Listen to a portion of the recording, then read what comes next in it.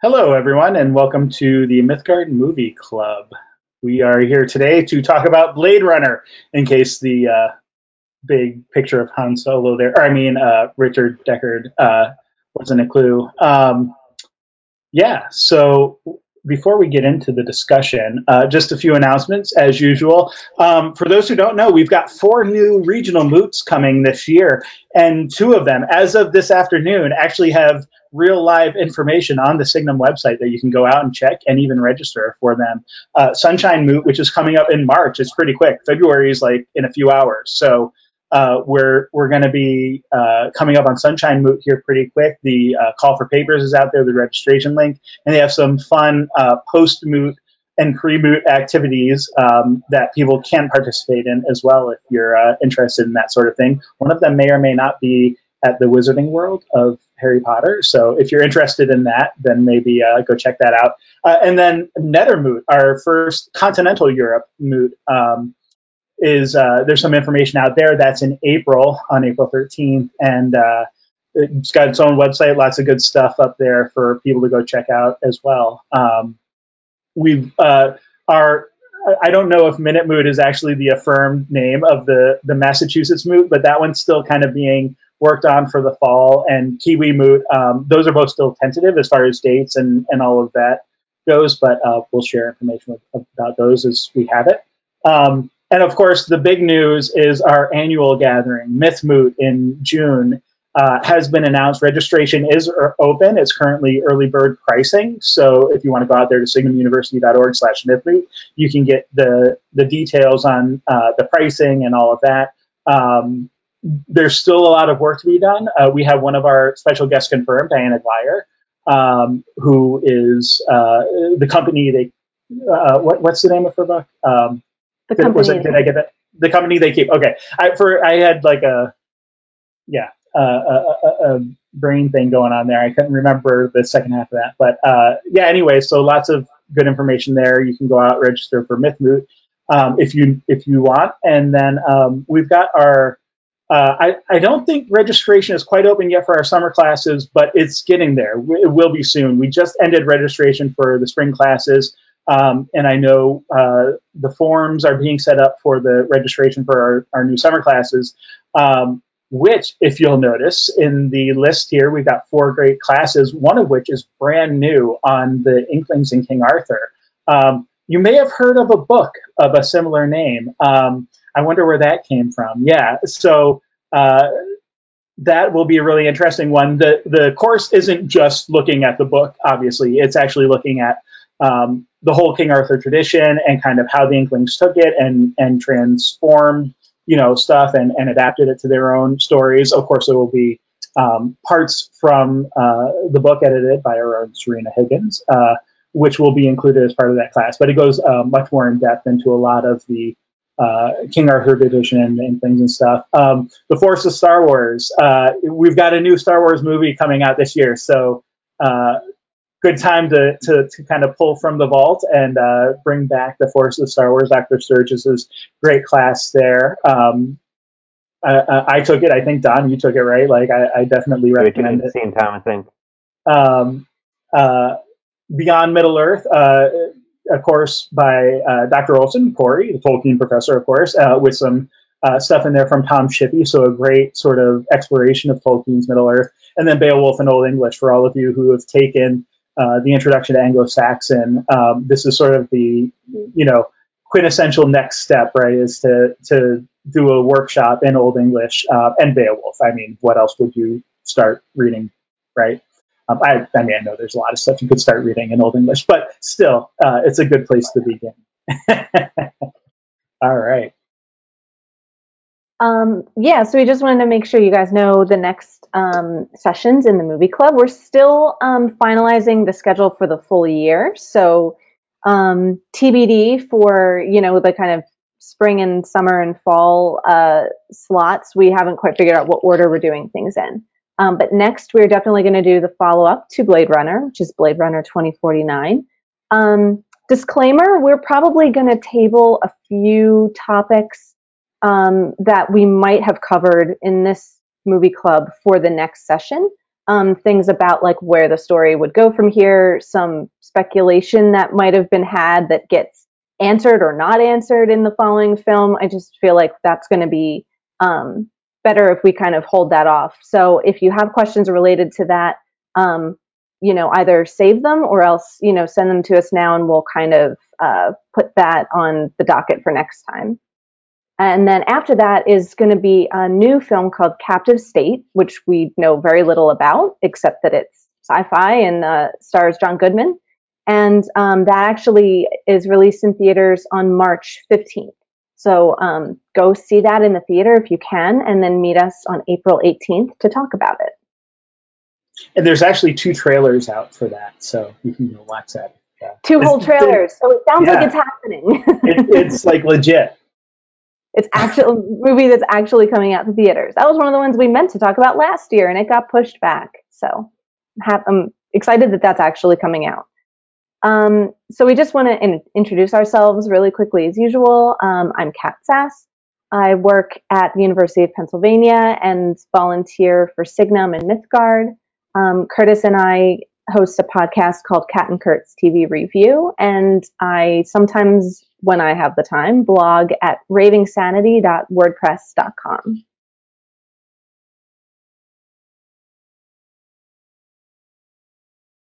Dom?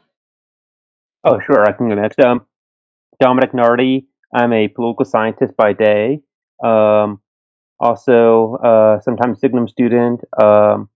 I sometimes blog and tweet at Nardi Views, my last name, and then Views. Currently, one of my big projects is I'm trying to co-edit a book about Dune, where I'm collecting scholarship, various articles about Frank Herbert's Dune saga. We're still accepting papers, so a bit of a plug here. Look for our call for papers online, and if you're interested, please submit something. And I'm Chris Swank.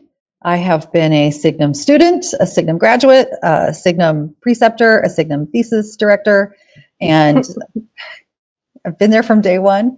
And I'm currently working on my PhD with Dr. Dimitri Fimi, who's one of our faculty. And gosh, the first time I saw Blade Runner, I was working at a small local theater in the summer of 1982.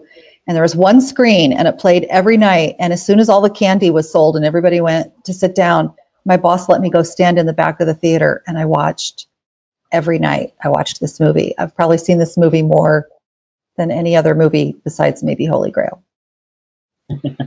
How many times do you think you saw it in the theater? Oh, well, that first run, I think we had it for 2 weeks. So, maybe up to 14 times. And then periodically since then, VHS, DVD, Blu-ray, all that good stuff. Just a bit of a plug here. If you have not seen Blade Runner in 4K, you really should. It's an excuse to buy a 4K TV. There you go. All right, and I'm Curtis Wyant. As Kat mentioned, we have a podcast, Kat and Kurt's TV Review, where we talk about sci-fi and fantasy shows. I also am a Signum graduate. A couple years ago now. Wow, it's 2 years. It's been. I do some other writing and stuff. Laser Fillet is another of my projects, and do some writing at my own blog, curtiswine.com. So feel free to check that out, or not, whatever you want to do.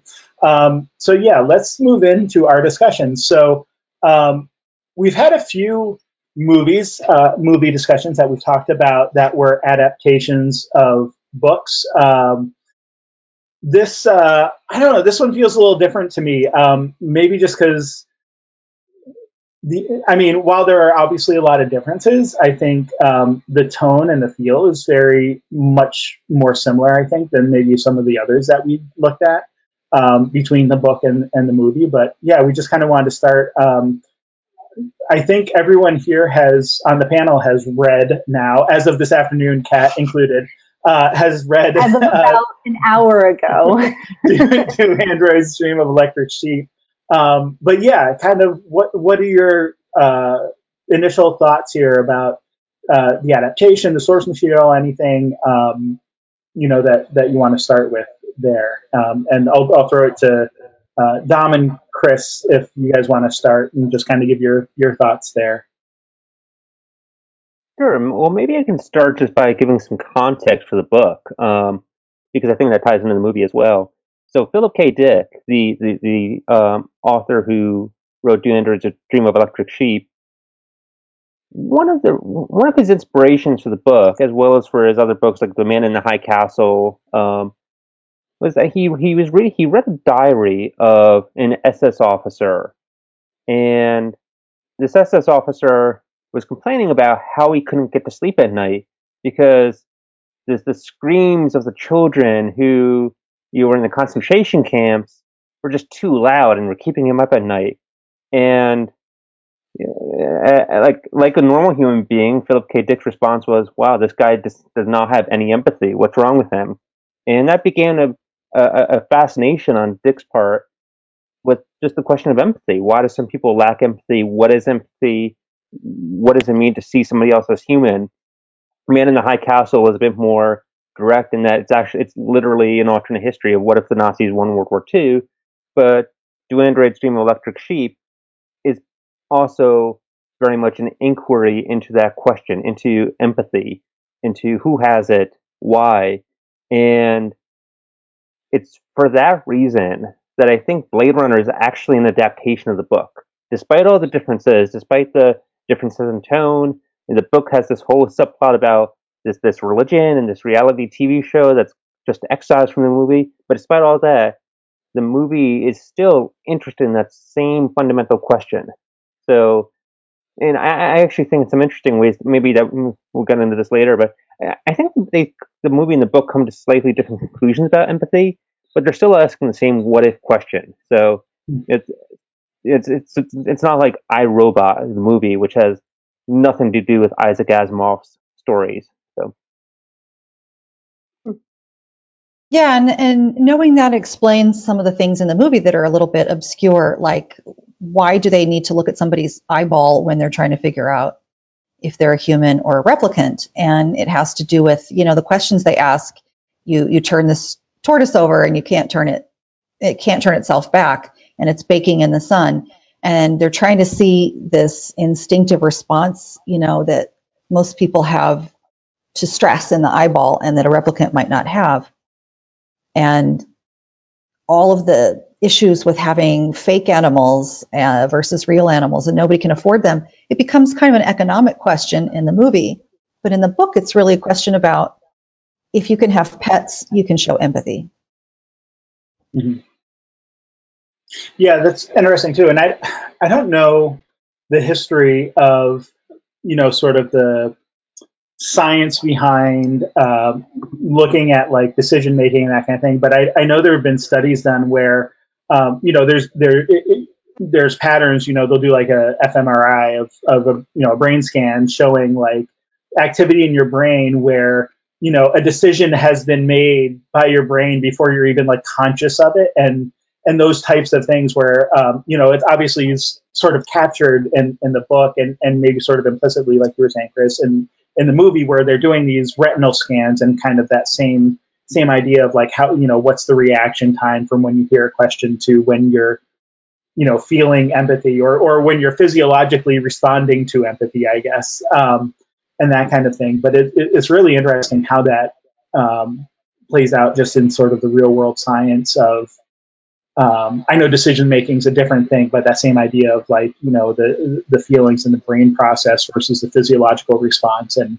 all of that. And, how close can we get in, AI to mimicking that or actually copying it? And then, what's sort of that point of, the turning point of, when does AI become life? I feel like that's the question that the book and the movie both sort of play around with is, if you can't tell the difference between the two, then, is the AI, are the androids actually alive or are they not? And all of the animals too, because like that's the big thing, right? Is like in the book, I think it plays a little more close to the vest of whether or not the animals are robotic or not. and then in the movie you kind of find out like right away that like the owl is actually a electric owl, but um, there's that idea of like, okay, well, in this world where all the animals are extinct or nearly all of them, then does creating animals that are close enough, so close that you can't tell the difference between them, is that the same thing or is it not? Or are you just trying to show your neighbors how empathetic you are because you Right. know the sheep is electronic, but all your neighbors think it's real, so you must be a cool dude because you have a real sheep. Sure, and it gets to that idea of like, can you, to put it very uh, non-academically, can you fake it till you make it? Like, Right. is there a value to, faking empathy, which is kind of a reversal, right? If you're faking empathy, is that really empathy if people think it's empathy? And there's kind of layers there too to the whole android thing. Mm-hmm.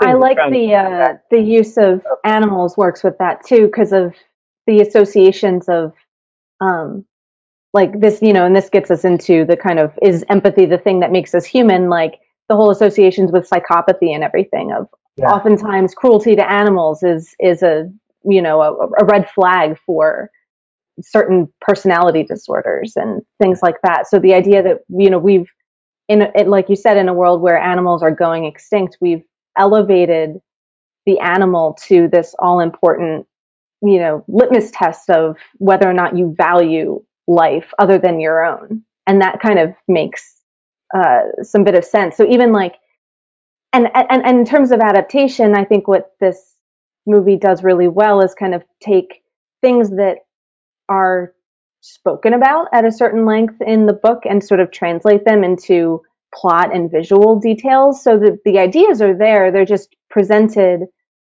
as more the backdrop rather than kind of speechified about. So things like Rachel kind of walking around in a big fur coat, like that's I don't think I ever registered that when I had seen just the movie the first time, but now after reading the book and then kind of going back to the movie, you don't really need to comment on it. Suddenly that strikes me in a very different way. Like I wonder, is that real fur? Is it fake fur? Yeah. What is that supposed to say? Even if it is fake, what's the status symbol that she's kind of trying to, give and everything. So it's a really interesting way to adapt those ideas.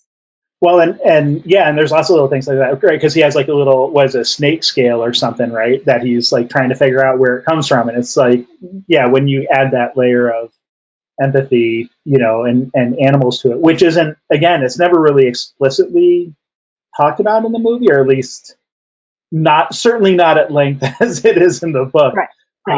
Then definitely adds another layer to it. Nick Palazzo asks, is this something like someone buying a Prius to show their friends how concerned they are about the environment? I mean, there's something performative about it. Yeah. I don't think PKD. I don't think the term virtue signaling was popular back then, but I do think there's an element of that for sure. I think one of the things I find really fascinating about the movie and the book, and that they do this in different ways. Empathy, I think the humans in the society correctly identify empathy as an important part of the human experience, but it's become a sort of a status symbol. And the book and the movie, in different ways, try to turn that on the reader or the viewer and say, are you really as empathetic as you think you are? In the book, Sure. in the book, the replicants are called androids, by the way. In the book, the androids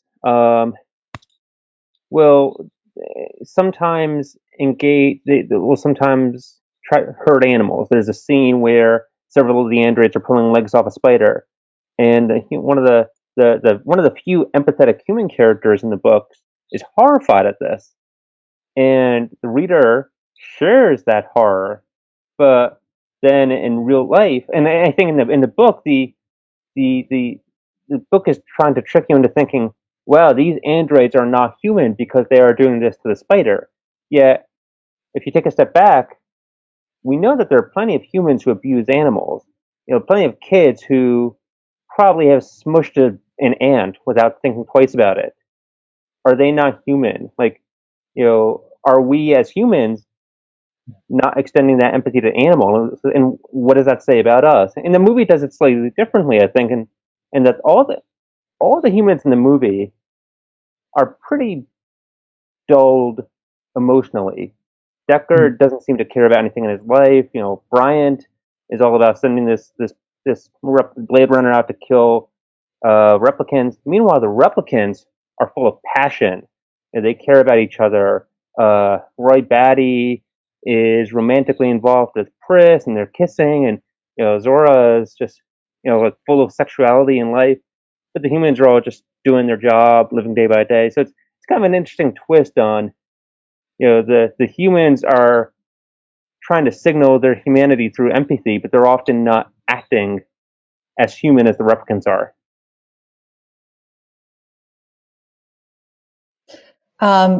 But Zora's relationship with the snake, I find really fascinating. She has this snake, so in that world, it's supposed to signal that she can be empathetic. She has this pet, but she makes love to it on the stage, basically. And is that animal abuse? And there's a whole bunch of humans sitting in the audience, like that's their entertainment, is watching the woman with the passionate snake. And I had the subtitles on this time while I was listening to the Ridley Scott commentary. And yeah, they're pretty out there saying that she's just up on the stage having fun with the snake. So very complicated relationship. It's complicated. That's their Facebook status. It's complicated. Yeah. So I don't know. One of the things that the film is widely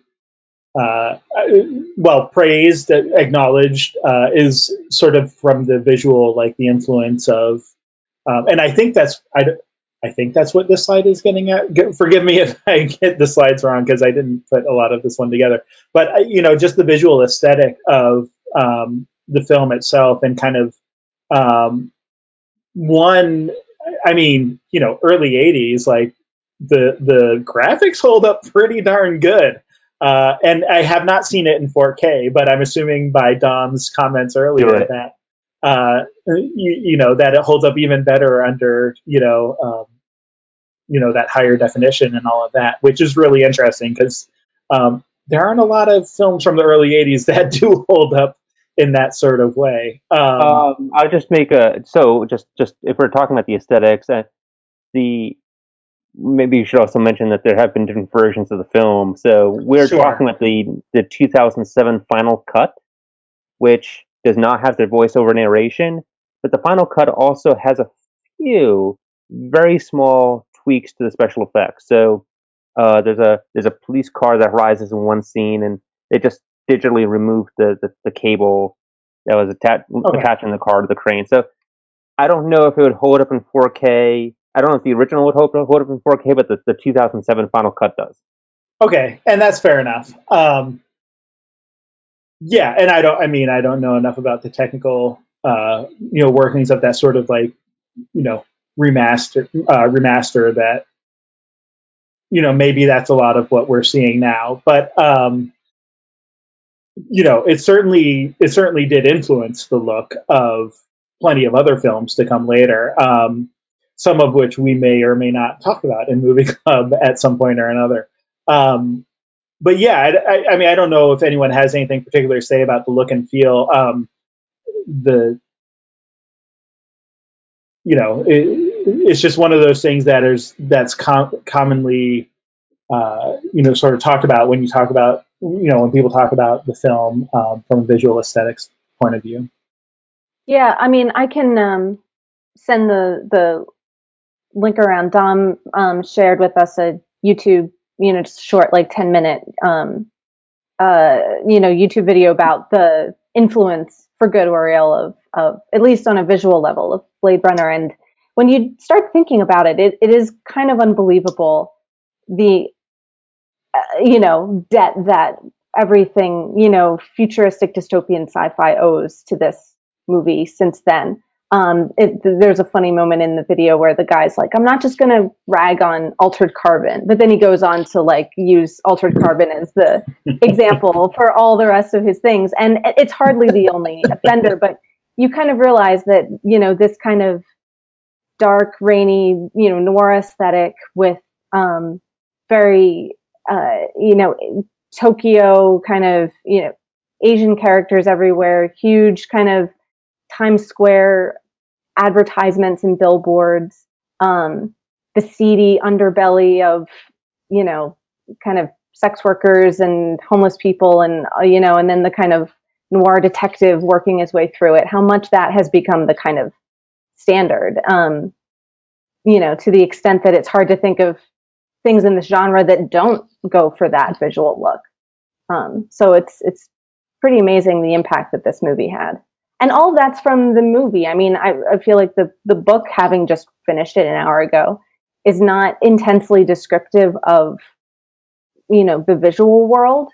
You kind of get a sense of the dystopia after this cataclysmic war and the dust. And, there's certain kind of visual things that come across, but I don't feel like this film is stepped out of the pages of the book in terms of how it looks. You really have to go to the film designers, I think, to find the roots of, and their sources being things in other comic books and other science fiction artwork and everything. It's not so much from Philip K. Dick himself. There were no noticeable lead cod pieces. No, to protect you from the radiation. I think Dick had this term, and is it like kibbling or something where kibble? Yeah, kibble. Yeah, kibble, where everything is falling apart, and you see that in some of the buildings, like where Sebastian lives in the movie. It's falling apart.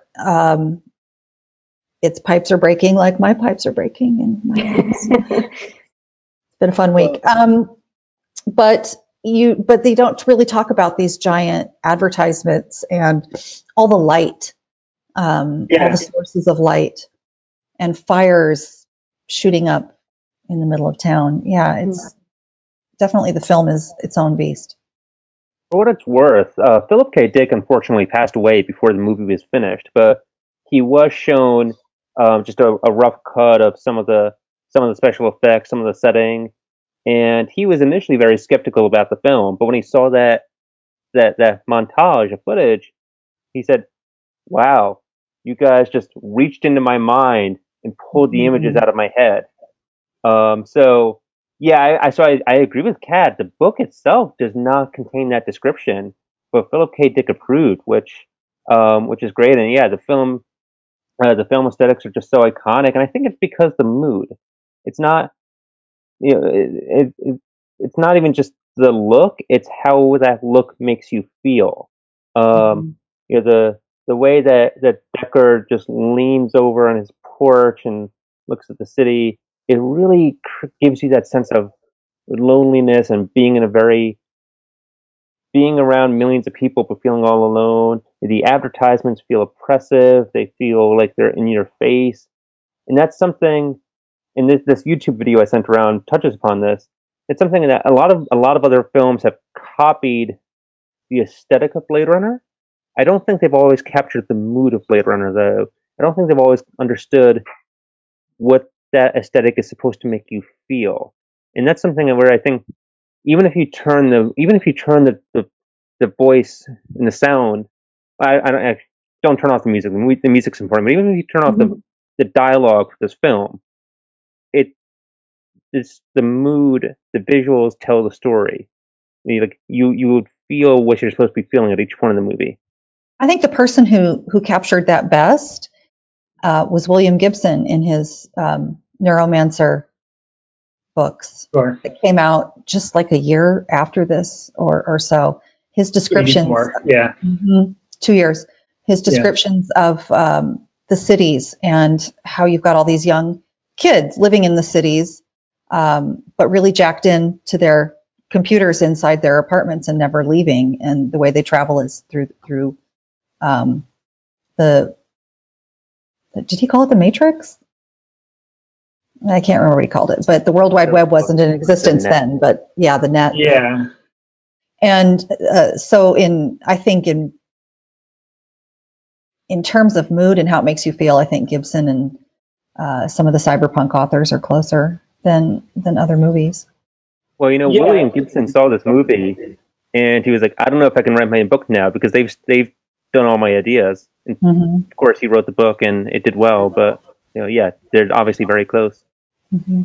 Yeah, it is interesting that it's not a cyberpunk movie as we would think of it now, but it certainly had that influence on the cyberpunk genre. Going back to the loneliness aspect, the thing that I kept thinking when I was rereading the book, between that and the film, the loneliness in the book is in a lot of ways a loneliness of abandonment, because of the war and the dust, and the reason that people are moving off world is to get away from that, right? And the only ones who stay are like people who don't pass like certain tests, whether it's an IQ test or a health test or some kind of that, or for some reason they're aberrant and just want to stay, and whether it's an attachment to Earth or whatever. But you get the sense of like there's this emptiness, like in the apartment building, where it's like one person's living there, and when someone else moves in, it's like a big deal. There's like two people now living in this apartment building, and the loneliness, though, in the film is very different in a sense, in that it's a loneliness among the crowd. Like, because even just looking at like the picture here, like assuming that all the lights represent, apartments that have people in them, like, and even just, in shots of like the street and whatever, there's lots of people around, but it's that loneliness in the crowd that's kind of the different thing. And maybe ultimately, I mean, there's still types of loneliness, like it's not that different, but that would kind of be one difference too that I would call out between the two, because you get the sense of idea that the off-world, you don't really get an explanation of why people are going off-world in the film, right? It's like advertisements of like, go off-world, there are things out there to see and do, and maybe new places to live, but there's not, it doesn't have the same like catastrophic, reason for moving away to, try to save, humanity and, your own life and that kind of thing, that the book has. On the other hand, different. Oh, sorry. No, go ahead. On the other hand, you're never alone, and that's why I put this slide together as I did. There's another YouTube video of all the eyeballs in this movie.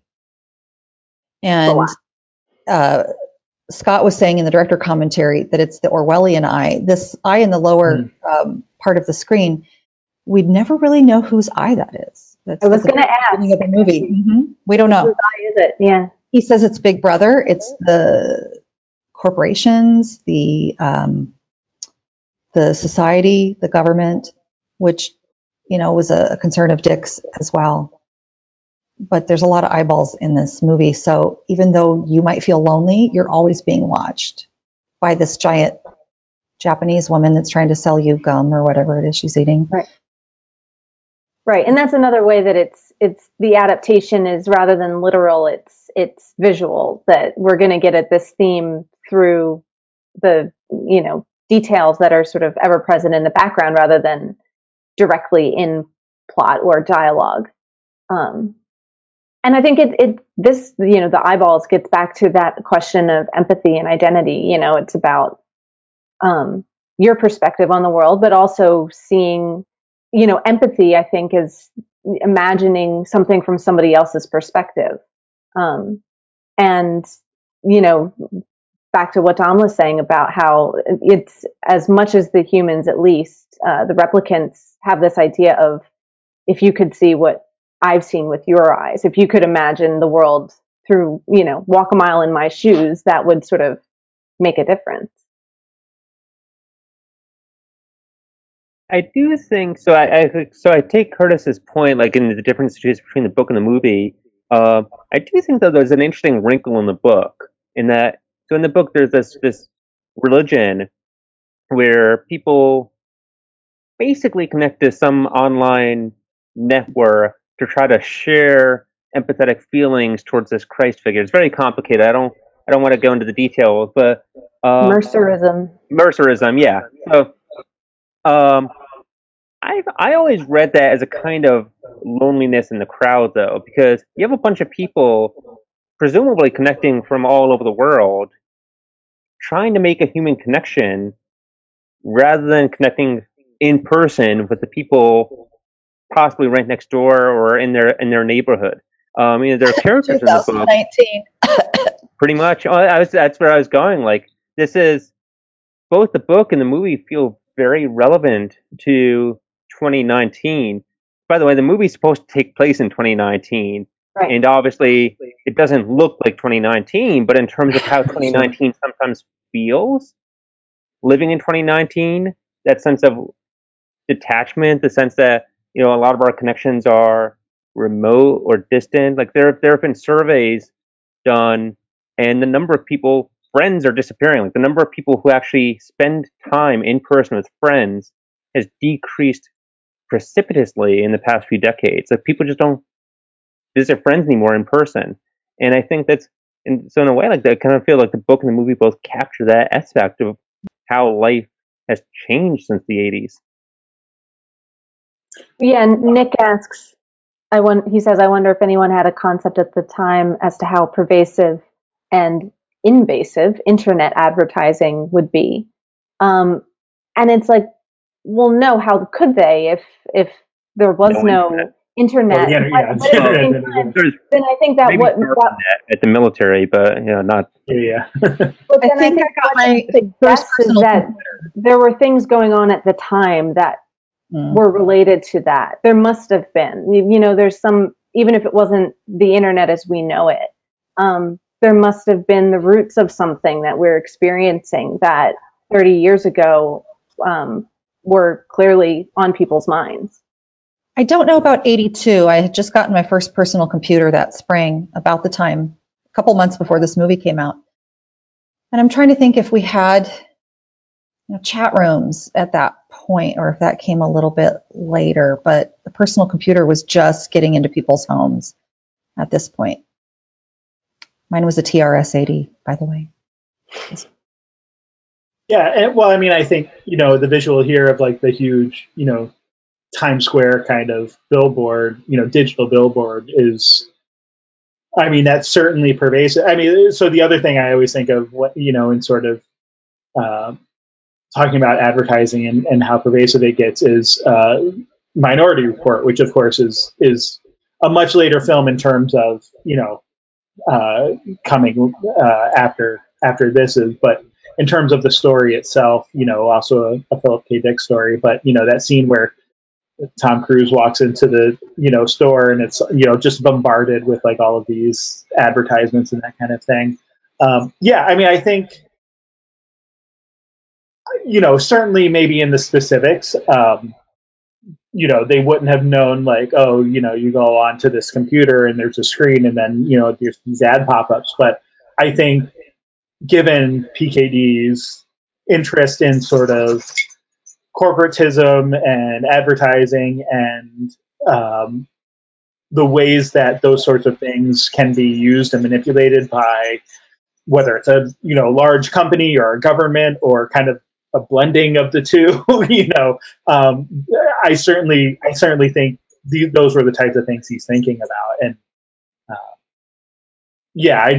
maybe not the specific like internet advertising, but I think the invasiveness of advertising, and if people can figure out a way to, target better who they're advertising and what they're advertising to them, that certainly I'm sure was on his mind at various points. It definitely seems just even thinking about, so, another aspect of the movie that they don't have is sort of the mood dials. But I remember, in rereading the book, like just thinking about like how much he thought about like what every little, there was like 1,000 or more, like little, no, he's like, oh, dial it to 582 and it means this. And it's like this very specific mood that you're, that would help you feel and that kind of thing. So Prozac, Adderall, with it's yeah.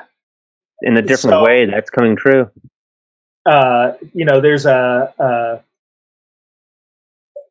yeah, it's interesting, like thinking about in the movie, like you're saying like Deckard feels, he's obviously very alone in a lot of this movie. I'm thinking of like, the point where he like passes out on the bed and it's just kind of like, laying there, and it's like, if only he had his little mood dial that he could dial himself happy for a bit, but they didn't bring that into the film, so yeah, I don't know. I wasn't really necessarily going anywhere with that mood dial thing. Well, it's interesting the tying some of our conversation together that the only people in this movie that have friends are the replicants.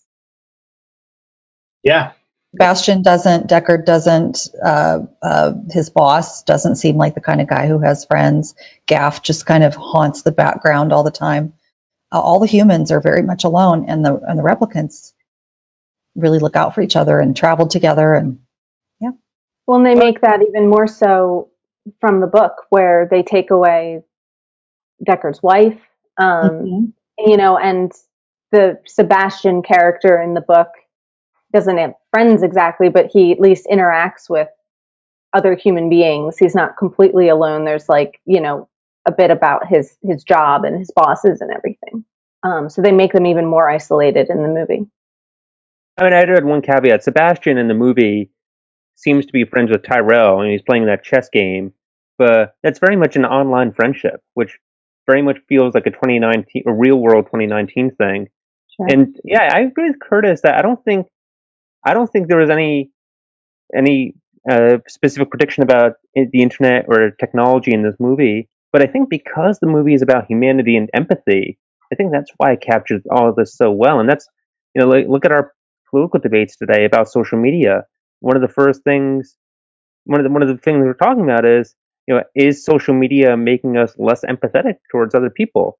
Are we, this is part of why we have like trolling of people going online and attacking other people that they don't even know, and I think the movie is kind of getting at some of those issues and saying there's human empathy is something that we can't just assume, and maybe it requires work, and maybe it requires in-person relationships to some extent. So otherwise, we just view the person on Twitter as some sort of replicant, that they're not human. They're just a at screen name or whatever. So should we jump to the Rachel slide, because we can talk about love in cyber future? Love in the cyber age. So yeah, I mean their relationship is very violent. It's not traditional, and they don't even seem to really like one another very much. And this is the great love story of the. Well, I don't think it's the great love story. I think Roy and Pris is the great love story of this movie. But yeah, I think this gets at an important question that I view as linked to the Rachel question, which is, who is the hero of this movie? If anybody.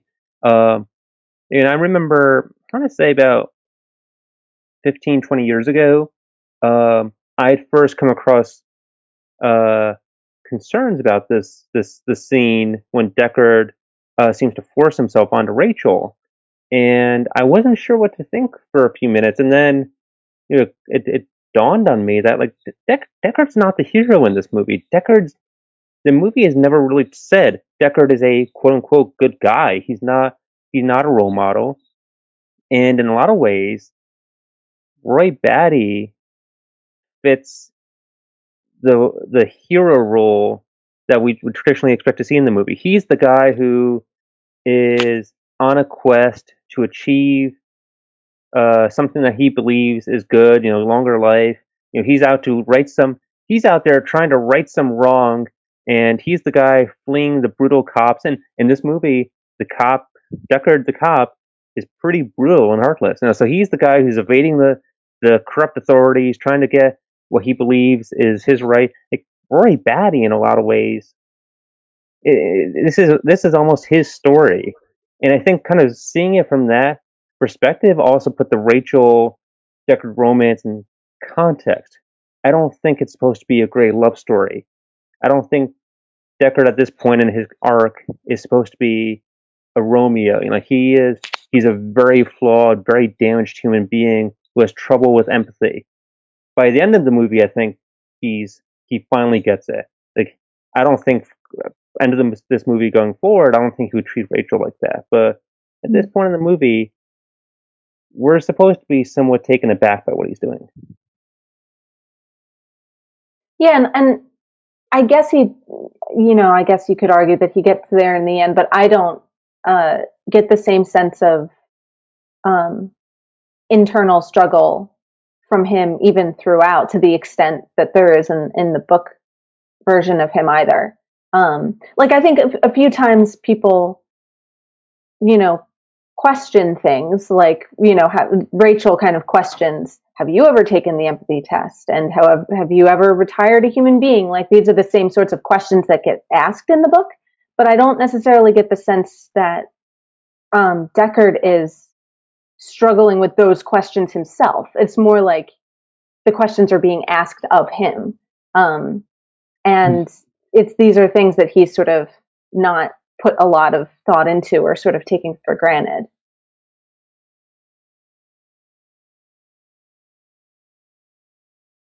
I think there are a few very subtle moments when we see Deckard's confidence begin to waver. And the biggest one for me is when he shoots Zora in the back. When she's dead, when the other police officers checking on her, he looks visibly shaken. He doesn't say anything indicating, he doesn't. It's but just Ford's performance. He's not. This isn't a victory, and the music and everything else in the movie reinforces that. And then he goes home. He looks battered. He's tired. So I think from that point on, and then of course the end of the movie, there's the whole scene with Roy Batty and Tears in the Rain. Part of my interpretation is also informed by the original theatrical cut had a voiceover narration that Harrison Ford did, which is not subtle. The movie, I think, says everything it needs to say, but the voiceover narration has Harrison Ford saying, "At that moment, I learned what it meant to be human." Blah blah blah. So, I think it's supposed to be there. It's right. Yeah. Well, Nick is saying, internal monologue is easier to do in books, but maybe that's the piece that not having the voiceover or that the voiceover added and then was sort of taken out is not that it was necessarily good to have the voiceover. Maybe it was a little too, like you're saying, hitting you over the head with it, but maybe even attempting that in a film is just not the right medium to do that. But I mean, in terms of Roy as the hero, I mean, I think if the sequence of things matters, he is the one that gets the big heroic choice at the end, and the sacrifice, and the empathetic, merciful choice too. So the movie sort of culminates in that decision of his, which is that's a good indicator of that we're supposed to be sort of looking at him more closely at the end. Yeah, he's Luke Skywalker forgiving and redeeming Darth Vader. Mm-hmm. He's got. So what do we make of Oh, sorry, Chris, go ahead. No, he's got that great speech at the end where what he's seen the attack ships off Orion, and he's seen the C-beams at the Tannhauser Gate, and all of those moments are going to be lost when he dies. That's just the quintessential scene from this movie, and it's not Harrison Ford that gets it. Mm-hmm.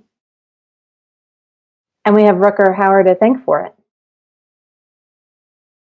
By which you mean that Rutger Hauer actually heavily rewrote that speech. That is his words, and also the dove was his idea. Holding the dove while jumping across the building. Makes And no then sense, but it works. No, but when he dies, and he releases it when he dies, visually, it's very Christian imagery of a bird flying, the soul flying to heaven. Mm. And you think that Roy Batty's soul has been released. And that's kind of weird because he's a replicant. Right. And his hand is pierced by a nail as well. Exactly. There's a lot of Christ imagery around that. Mm-hmm. And even doesn't he say, doesn't Gaff say, like, are you done? And Deckard says, it is finished. Like, there's so much kind of, biblical weight to Roy's ending there. Mm-hmm. So what do we make of Le Guin's quote then about there are no heroics, but there are heroes? Do you think, now she's talking about the books there, is that, I don't disagree that Deckard has an arc, that he's not a complete, static character necessarily, but do you think that, translating that arc into sort of visual terms and just through the performance reaches the same level as what's in the book, or do you think there's a reduction of his heroism in the translation there?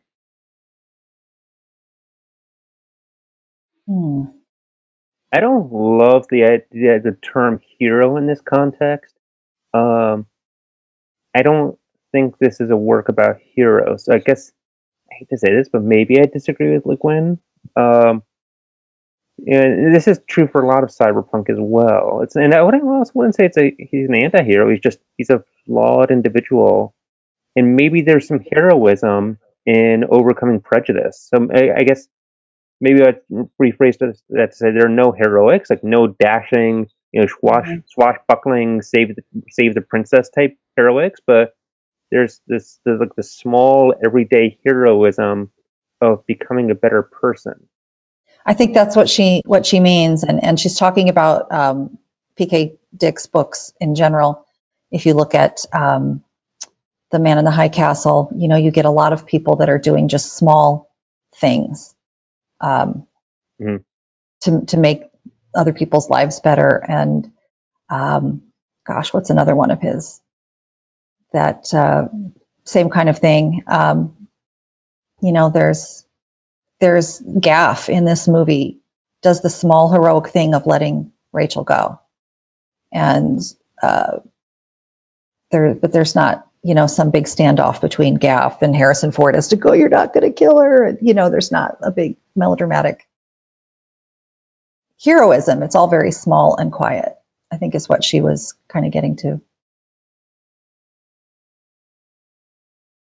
And I haven't read this, although I do have Language of the Night, so I probably should read this piece that she wrote. But I would suspect too, because a lot of what Le Guin does is responding to sort of like the sort of golden age science fiction stuff, where you do have like the hero, that sort of like going from even the earlier tradition of like adventure hero stories, and which science fiction just sort of adopted wholesale into its earlier, stories. And I think I would assume, based on this quote, that she's sort of saying like, there's no like, stand up, like, here's the hero of the story kind of thing. It's, like Carter on Mars, Nick Palazzo suggests, like there's no like adventure hero per se in the story.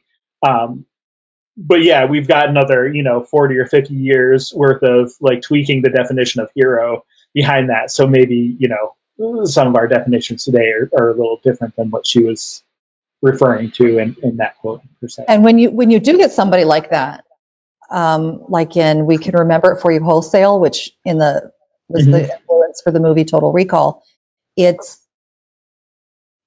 fake. It's possibly programmed. It's possibly imagined. Right. It's fantasy, possibly. Yeah. Well, and that's what PKD does so well, is twisting the ideas and sort of within the story retconning it, to make you question: is it drugs? Is it an android brain? Is it, something else? Is it all perception, based on what the government or corporation or whatever wants you to think? Um, so yeah, there's a lot of that. That was one thing I really enjoyed reading it too, which they don't include in this at all, is the other uh, bounty hunter character. Not having that element in the movie at all, kind of reading that and having it just sort of on a dime, chapter to chapter, switch back and forth.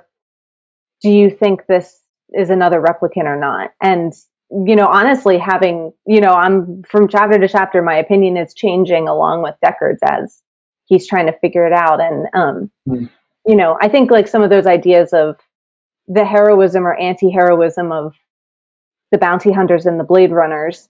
In the book, he kind of gets he gets at that through the contrast of these two characters. Whereas maybe like the film kind of puts that all into Deckard, like, the kind of cold, remorseless side of the bounty hunter becomes part of Deckard's character as well. It's the thing that he struggles with and has to overcome, rather than kind of seeing it externally in another character and being disturbed by it. There's a line that Guillermo del Toro is used when he's talking about Shape of Water, his most recent film. It's a science fiction story set in the '60s, and won an Oscar. Long story short, he said with the film what he wanted to do is tell the same type of story you might have had in the 1960s, but make the people who would have been traditionally the heroes in that story the villains, and then the people who would have been ignored in that story, make them the heroes. And it's like the security officer in Shape of Water, kind of in the '60s, he would have been like your upstanding pillar of the town. But in that movie, he's corrupt and abusive. And I feel like Blade Runner does that in a lot of ways ahead of its time, where the authority figures are corrupt.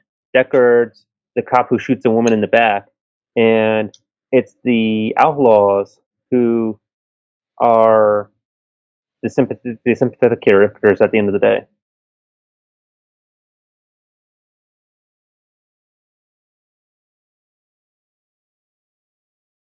And some of that too is just genius casting as well. Like, I mean, we talked about Rutger Hauer, and I love Daryl Hannah in this movie. She's so good.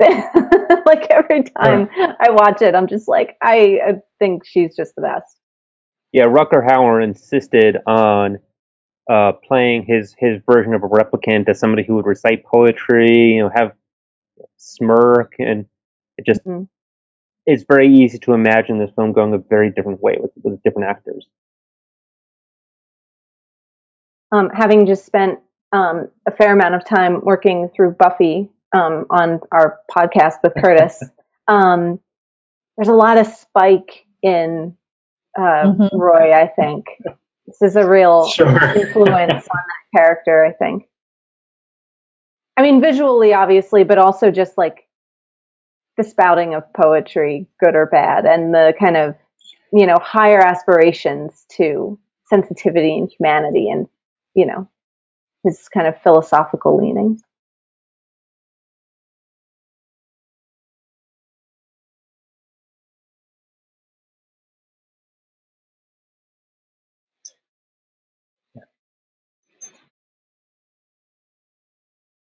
All right. Anything else about the replicants themselves? And I was looking for that shot with the dove and the nail cat mentioned there, and sort of the.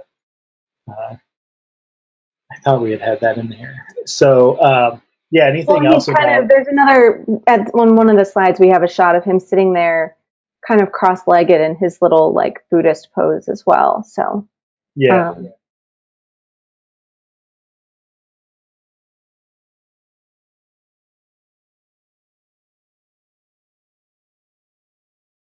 Oh, Chris, I think we lost your audio. Yep, there we go. I really like the shot of Daryl Hannah too, because she's in among these dolls, and there's just no other word for them. Even though some of them are animatronic, they're nothing as sophisticated as a replicant.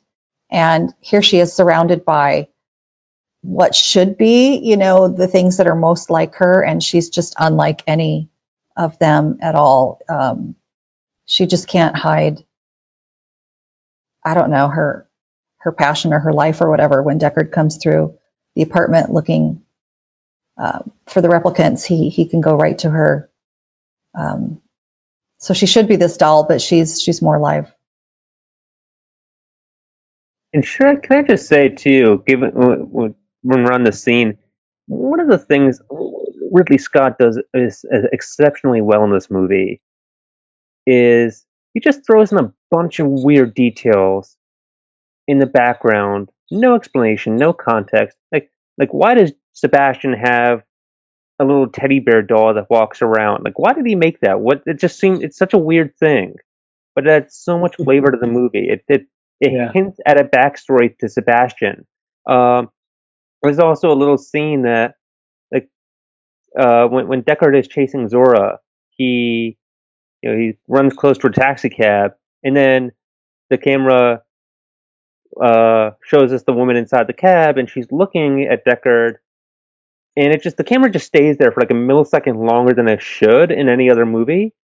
But it creates, there are these little moments that are not necessary to the story, but create almost a sense of unease or disorientation. Like, why, is that woman important? Who are these dolls? And it's something that I really, even Blade Runner 2049, which I think is an amazing film, I don't think quite captured this sense of weirdness and disorientation.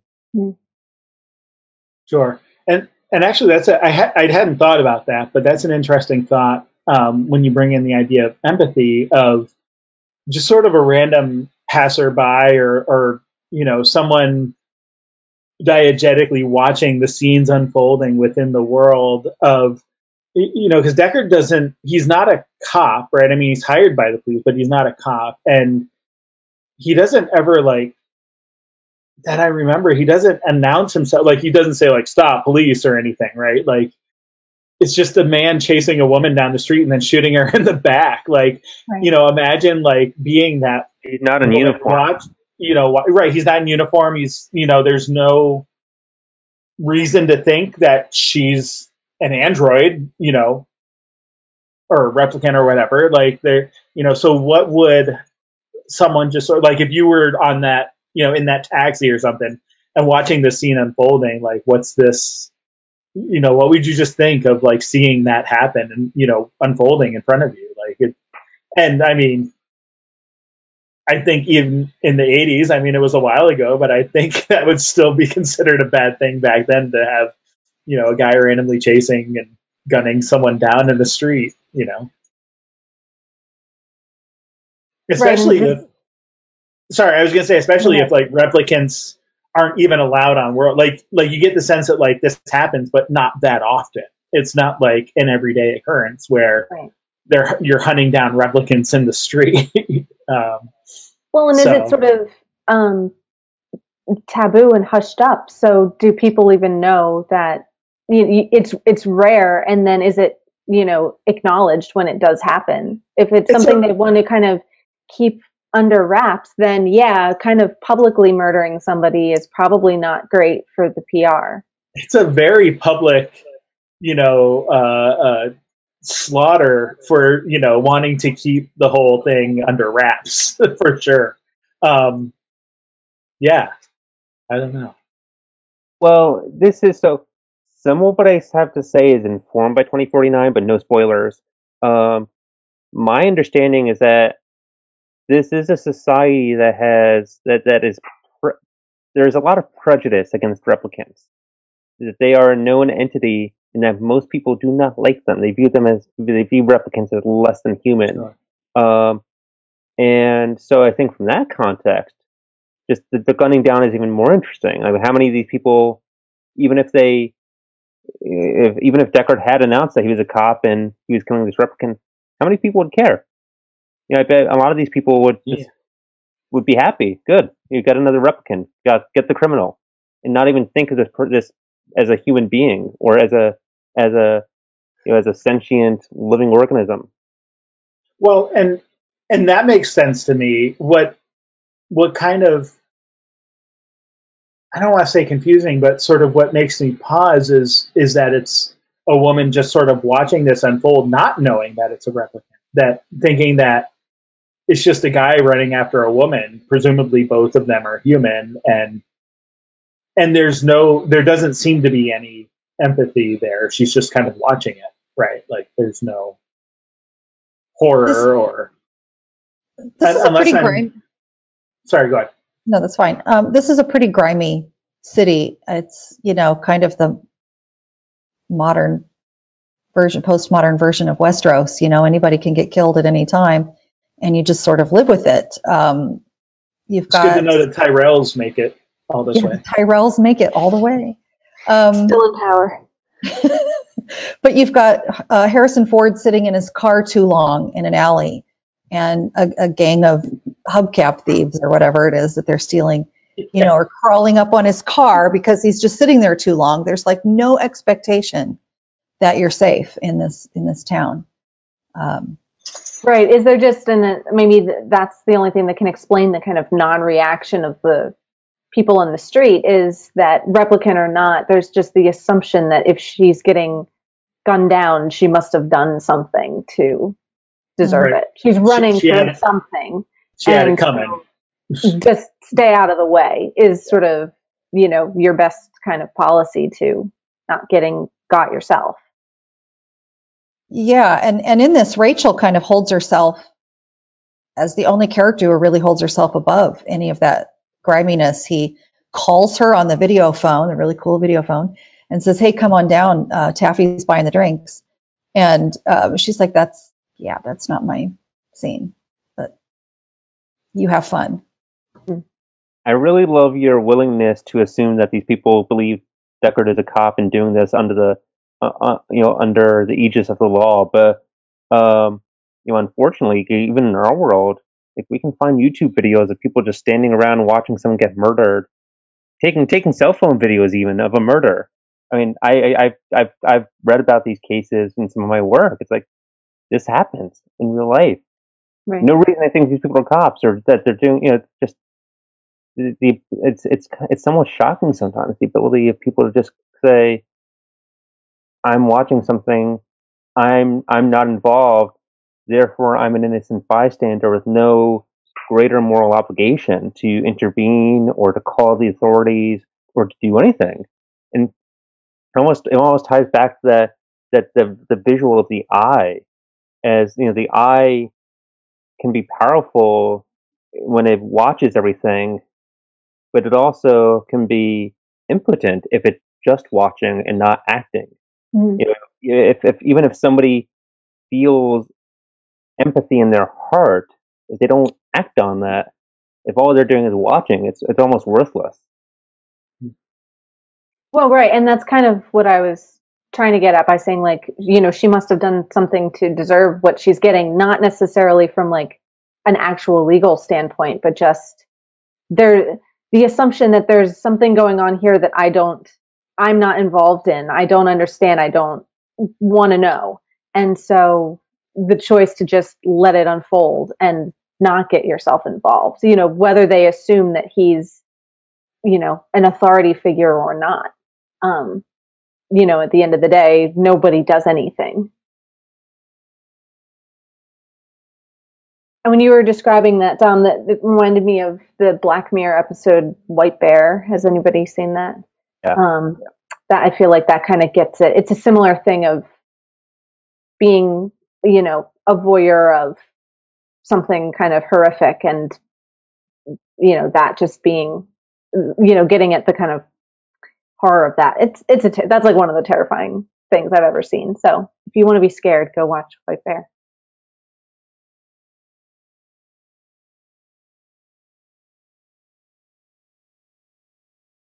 The other thing with Pris here that I was thinking when I had the movie on again in the background today was with all these it's interesting that they make Sebastian a toy maker as well. Like he's involved in the kind of genetic engineering side of things, but also he has this house full of these mannequins and dolls and automatons and everything. Is there like, a Geppetto connection going on here? Is it the kind of puppets wanting to become human? I don't know. Well, he's got no other friends. As you say, he plays chess with Tyrell kind of virtually, but everybody's left Earth and gone to the off-world colonies, and he's he has that aging issue. He ages too fast. He says he's 25 or something in the movie, and so he can't go off-world, and he's lonely. So I think this is his way of creating his own friends. Mhm.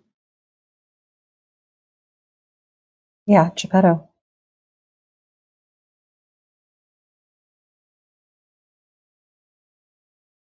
It's also interesting, though, how some of the toys are deformed. That they're not. He's not just making replicants or animatronics that look like ideal versions of people. They're very odd creations, and I'm actually not sure what to do with that. I don't know if that says something about, you know, maybe there's something about the fact that he doesn't feel as connected to humanity. He is so alone. Like he's not just making he's not like, one could imagine with his technological abilities, he would have created a really gorgeous wife and settled down with her. But that's not what he does. He creates something that's just not human, and it's a very interesting decision. Well, and there's his own disease as well. Like there's some connection there to um, his sense of whether it's perceived lack of humanity or however he would characterize that, or feeling not quite whole or healthy himself. That sort of reflected in the friends and the toys that he makes around him.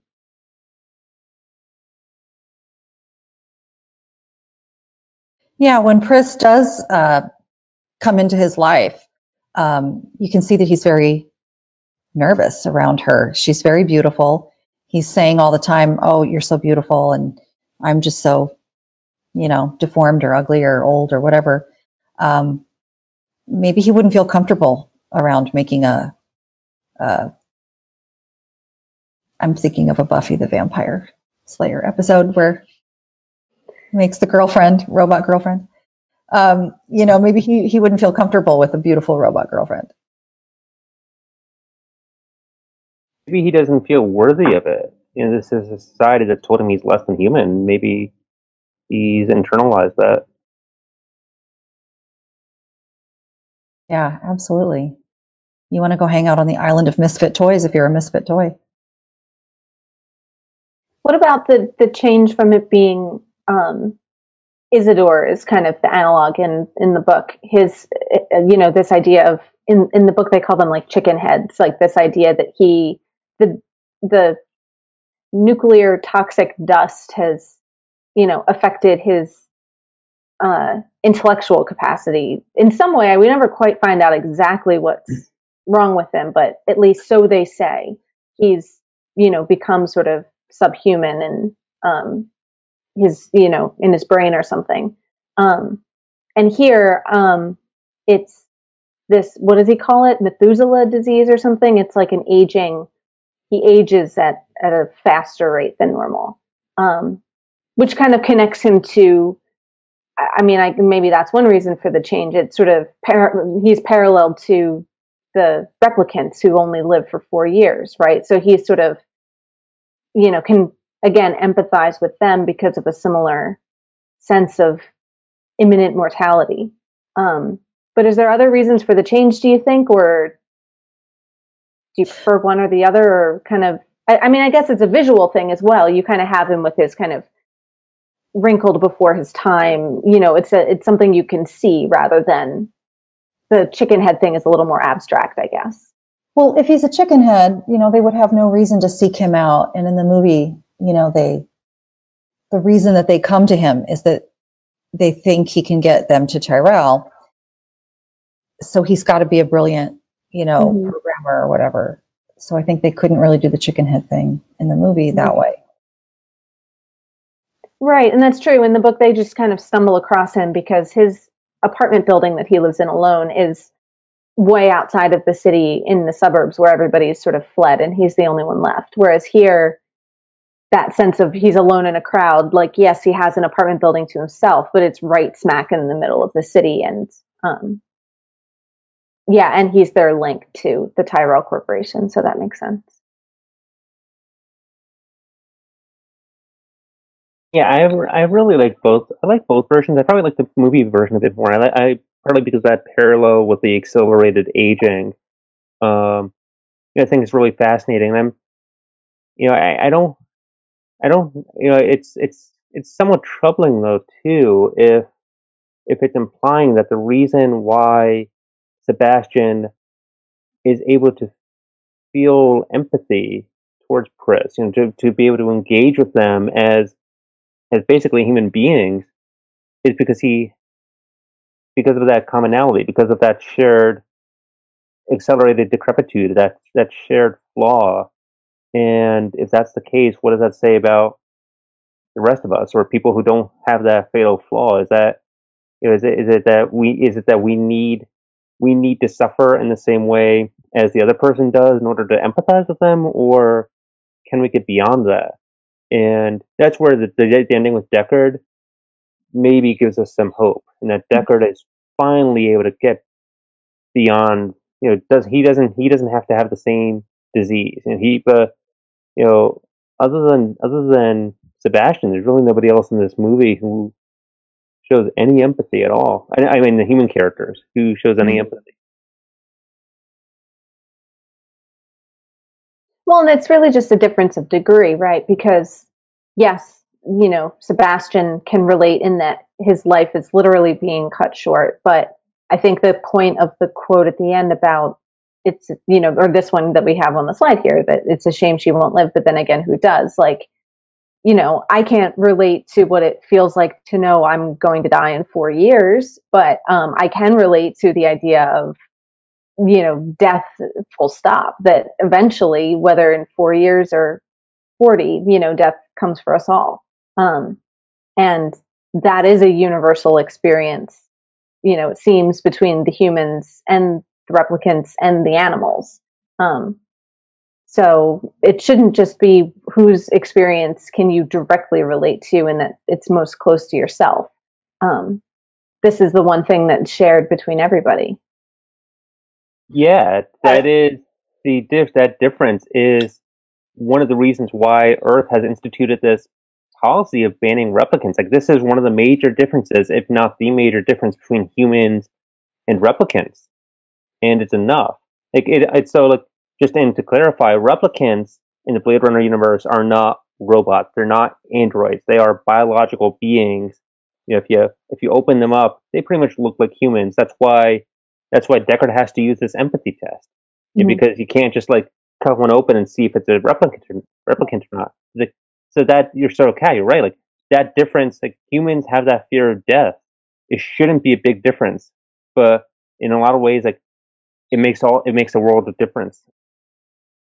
And that's an interesting flip from what it normally is, because I think when I think of whether they've come before this or afterward, all the things that are most similar in terms of a story like Battlestar Galactica and humans and Westworld and all the stories we have right now about, androids and things like that. It's usually that those are the immortal beings. And we're the tiny, and we kind of value our mortality as, well, that makes us human, that we face death, and you're inhuman because you're just a thing that lives forever and you can't understand that. And here it's flipped. Like, mortality is universal in this world, but if anything, it's reversed in that the replicants are the ones facing that most imminently, and they're being hunted down. So they're not even going to last 4 years. They're lucky if they're going to last 4 days, because the Blade Runner's after them. That's an interest. I hadn't really before this thought that that's the reversal of how it's normally done, which is another unusual thing about, PKD flipping your expectations of what you expect. Well, and I agree with that. On top of that, it's the artificiality of the built-in, 4-year accelerated death, right? Like there's no reason why they should have to die in 4 years, other than that's how they were programmed.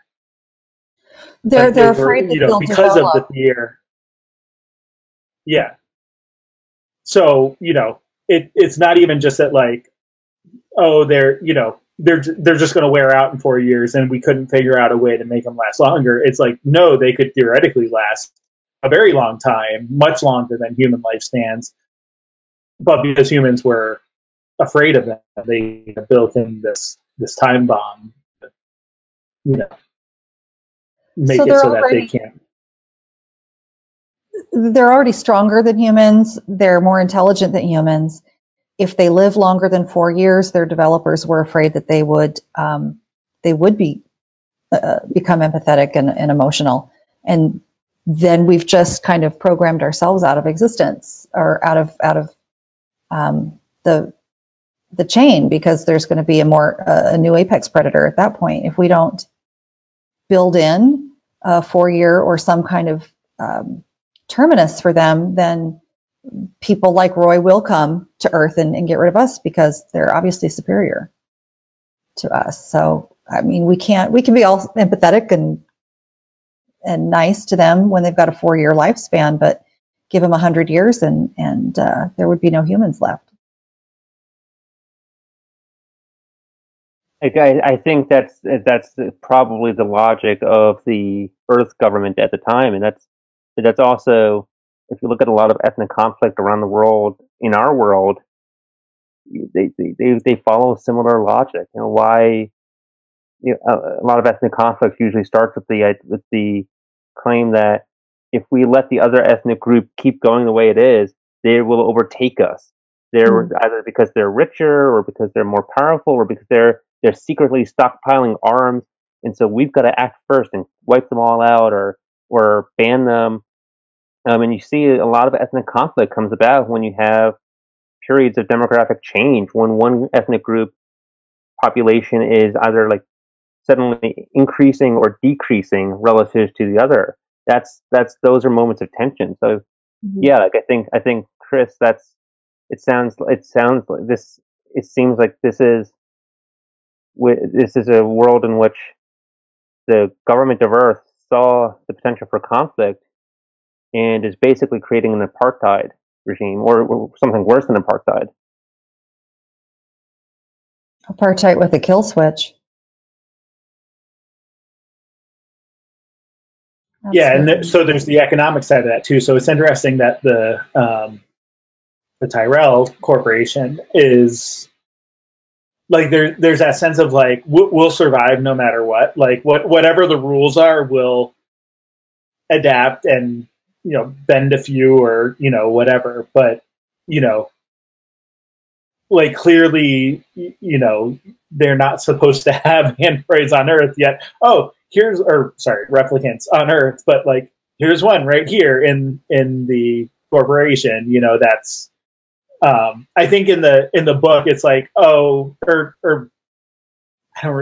I'm getting confused now. I think in the book they're like, oh no, it's you're safe when Rachel sort of learns of her androidness, and it's like, no, you're just like a sales model, so you're good. You don't have to like abide by the rules. And it's like, well, is that true? Like, I don't based on what I know of like the laws, I don't know if that's actually accurate or not. But the same idea. They try to discredit the void comp test. When Deckard claims she's a replicant, they say, no, she's really human. Your test is just wrong. Right. But then that doesn't, like, he figures that out, and then they're like, well, no, it's okay, because she's just a sales model. She's not like an actual, free roaming android or whatever. But yeah, no. So I mean, just that idea of like, kind of what you're going back to, Dom, to what you were saying of like, there's the repression of, whatever it is, keeping the, number of, a particular ethnic group or people down. But then it's also like the economic oppression, right? Of like not, like, even if like there's not actually any greater numbers, it's also like, well, we can't give the ones that do exist, greater power. And sort of the way the Tyrell Corporation works in here is to do that kind of thing of like, okay, we'll just sort of adapt our business model to whatever, however we need to sort of stay in power, economically speaking. The whole, I mean, as happens with some of these movies, it's not entirely clear what sort of economic system they have. It's sort of, some kind of crony capitalist, link between government and business, and you're not quite sure how it all interplays. They don't go into a lot of detail, but you get this sense of like, okay, yeah, the government comes up with these laws to make the people safe, or at least make them feel like they're safe, and and then the businesses just sort of adapt, and then grease the palms of whoever they need to grease, and kind of do their own thing anyway. And as long as like nobody finds out what's going on, then they're just going to keep doing their thing and kind of being at the top of their game and consolidating their power in whatever way they can. I'd almost put it even a bit more starkly. The government doesn't create the laws to make people feel safe. The government, I think, makes these laws banning replicants to make them feel that they're better than somebody. Because, if the people are at the bottom of the pyramid, they might feel oppressed. But if there's one group that's below them, hey, they're better than somebody else. I mean, this is, in the South, it's slavery and segregation. That this was the way that white politicians often kept segregation alive. You, the white farmer, might be suffering on your farm, but at least you're better than the African American over there who's even worse off. Mm-hmm. I get the book and the movie confused sometimes, but in both, don't they offer anybody who will go off world a free replicant slave? Yeah. So hey, go off world, right, and your the perfect workmate that will do all the stuff you don't want to do, and just for free for going off world. So I think what Dom says is right on target. There are also there's been some suggestions too that the off-world colonies aren't as nice as they are made to be in the advertisements. Sure. So I wouldn't doubt it. And some of that goes into 2049, so I won't go too far into it. But there are questions as to what, like, if this is really what people would want. I think in the book it's made a bit. In the book, it's much more about escaping the effects of the World War. And that Earth is really destroyed. But I think in the movie, there are questions as to whether people really should be going off world.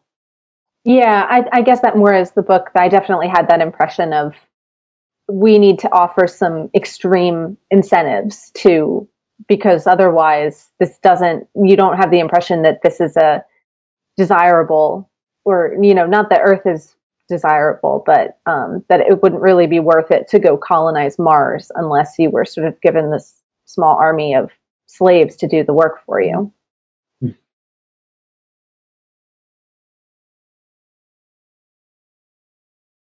Yeah, we never really get to hear from humans that have been off world, do we?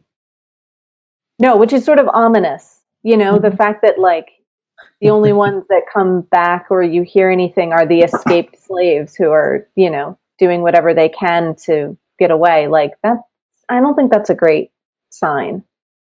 It reminds me of the Douglas Adams, one of the later ones in his Hitchhiker's series, where there's the planet with the 3 spaceships, and in the first spaceship are all the scientists and the leaders, and in the third spaceship are all the workers, and in the middle spaceship are like the marketers and the real estate agents and the lawyers, and they shoot that ship off first, and they say, "We're right behind you. We'll be right there," and they just kind of shoot them off into space, and that was a great way to get rid of all the people they didn't want from their planet. Maybe this is the way the Blade Runner governments get rid of people that they don't want from their planet.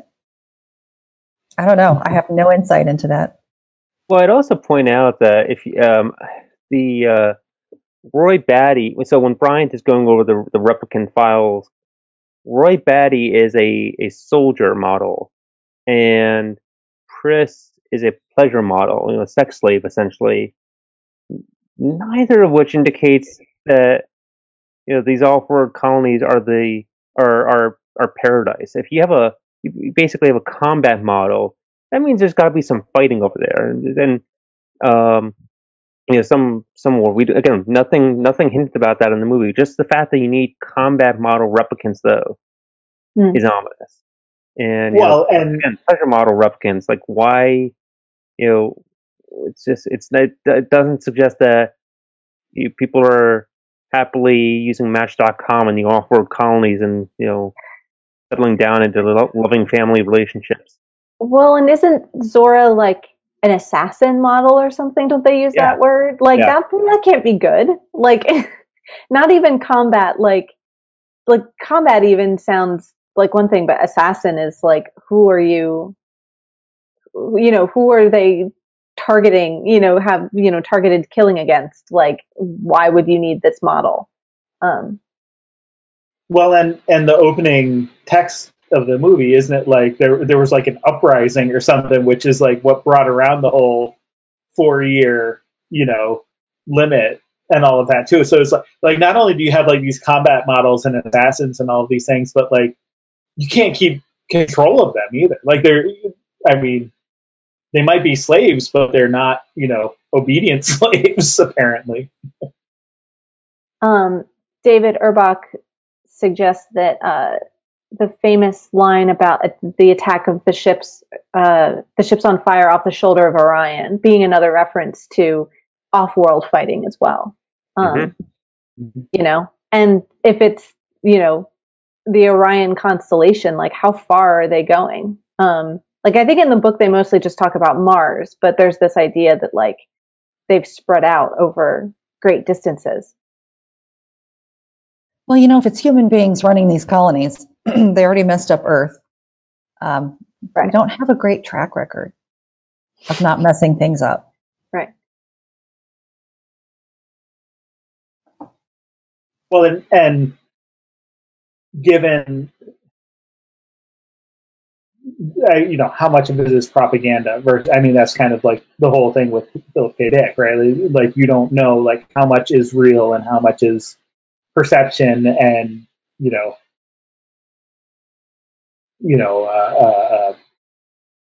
propaganda or disinformation or that kind of thing. So there's a very real chance that is all the fighting amongst humans? Are they fighting other people? Is half of what they're doing like not even happening at all?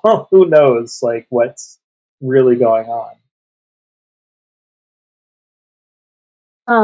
Sharon has a comment about them not allowing Sebastian off-world. So there's some sort of criteria for who gets to go. And she says if they were trying to get rid of humans by sending them off-world, they would have sent Sebastian. But I feel like it's about, we want the right people to go, right? Like this is again back into forcing people into these classes and categorizations and everything, that we want to incentivize the right type of people. Because if Sebastians go and populate the stars, that's not what we want. We want Sebastian to stay here on Earth, which is doomed. And so it's like the people that want to go aren't allowed, and the people that they want to go have to be coerced and bribed and given lots of treats. That's the way I read it anyway. Did you guys notice how many little people they had in this movie? This time it really struck me that like the gang that attacks Deckard's car has little people in it. You see them. Right. The toys too. Like toys, but just people walking on the street. So maybe they just really want the big soldier type humans too to go fight their colony in the stars. Must be this tall to get on this ride, Exit Earth. to exit Earth.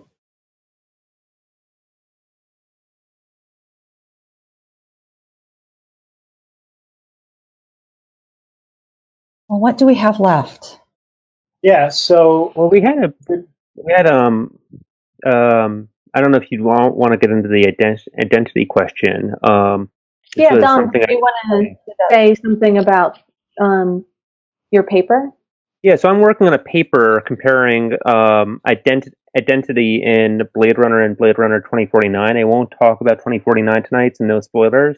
But the central argument is I take a debate in the political science literature about ethnic identity, and long story short, there's this, in what it is typically seen as an older view in political science, that ethnic identity is something that's intrinsic to who you are as a person. It doesn't change. It's primordial. It's like something that's, so like if you are, um, like German or Italian, Catholic, or like your ethnic identity is set. Whereas there's a more recent view that posits that your ethnic identity is socially constructed, that it's not set, that it can change over time, that it depends on your context. So, I happen to be Italian American, but but I, like, when I'm filling out census forms for the U.S. government or other government paperwork, I am white or Caucasian because that's the box that they have. If I go to Italy, everyone's Italian there. I would say my family's from Naples. So like my identity depends on who I'm talking to. And in the paper, at least for the first Blade Runner movie, I argue that it's a really good example of constructivism, at least that kind of pure extreme form of constructivism where the difference, aside from the accelerated aging thing, which, as we said, is really an artificial constraint imposed by the programmers and not anything intrinsic to who the replicants are. Like, aside from that, the replicants are identified as replicants because society passed a law saying that these are replicants and that if they come to Earth, they should be killed. But there's nothing intrinsic to that, and throughout the course of the movie, we see the replicant. I think, as the viewer, we start identifying the replicants as more and more human, and that's what Deckard concludes by the end of the movie with Roy Batty, that this is a human. So the identity of the replicant characters changes based on how other people treat them.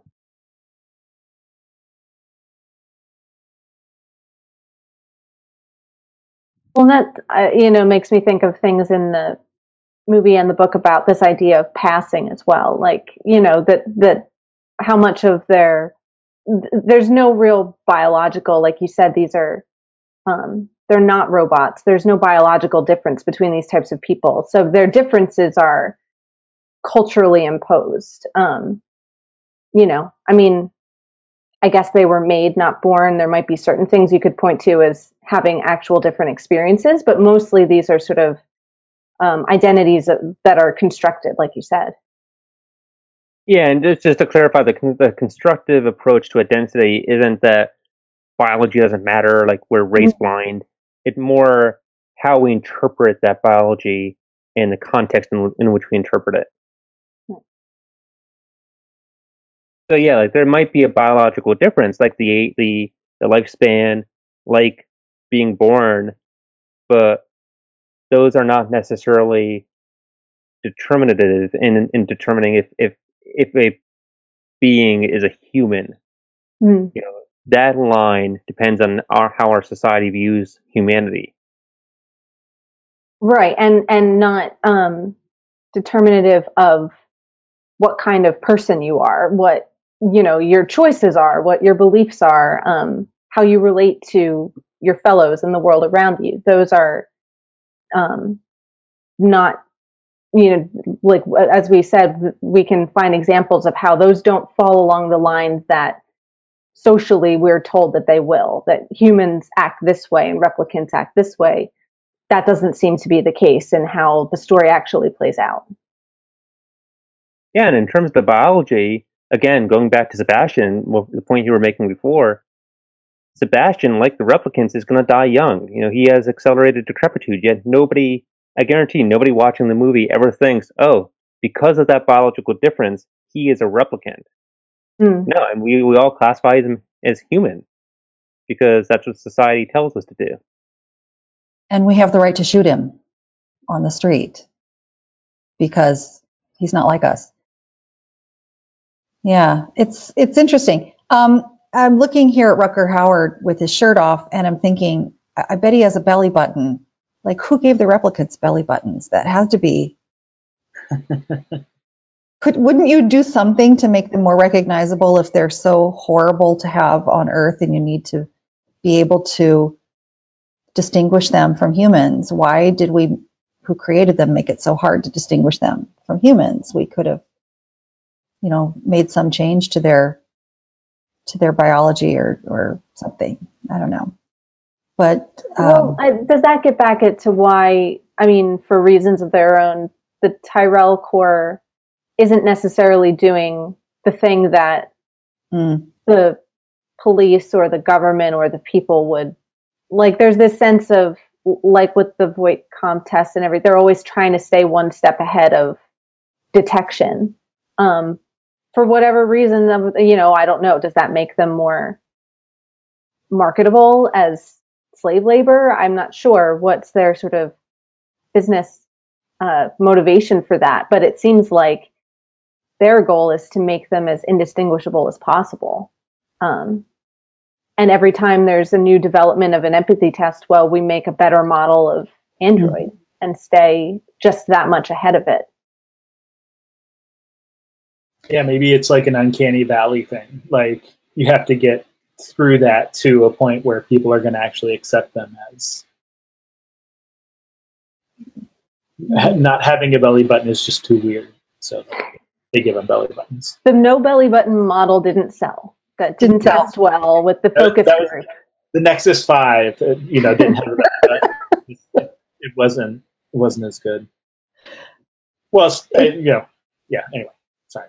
If you are a replicant, and I'm thinking about what your identity is, Roy says to be a slave is to live in fear. And so I think that their ethnic identity is slave. And that certainly separates them from humans. Deckard doesn't know what it's like to die until he's hanging off of that building. That would be interesting to interrogate that a little bit more. Good paper, Dom. I want to read it. Thanks. Sharon says the company slogan is more human than human. So this is their business model. That's what they are giving, the service that they're providing for the people. Mm-hmm.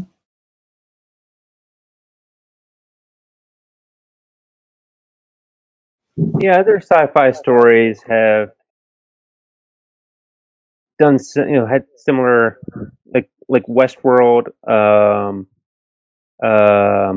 Humans, the TV show, a lot of Battlestar Galactica, and a lot of these shows, when they have human-like robots, they look pretty indistinguishable from humans. I'm trying to think of one off the top of my head that is human-looking but clearly not human.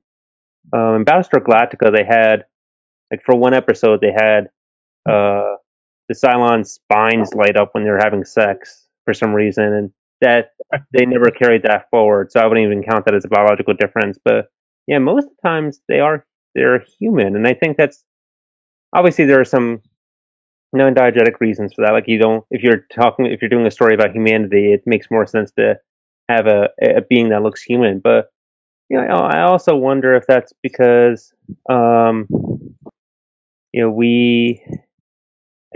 we value humanity, and if we're going to have somebody do our labor, especially going back to what we were talking about before about how sometimes one of the incentives to having your replicant slave might be that feeling of power.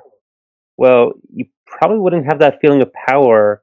you don't have a feeling of power over your Roomba or your vacuum because they're not human. They don't look Right. sentient. They don't look anything like us. But you can get that power trip by lording over something that's human, and that might be part of the appeal too.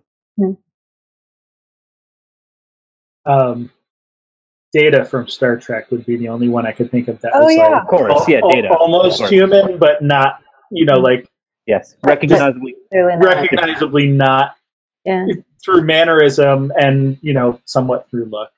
Yeah. Maybe, There was a show with Carl Urban. It only lasted half a season, I think, called Almost Human. And I think he was a cop Yeah. and he had a partner that I think might have had a few exposed circuits or something.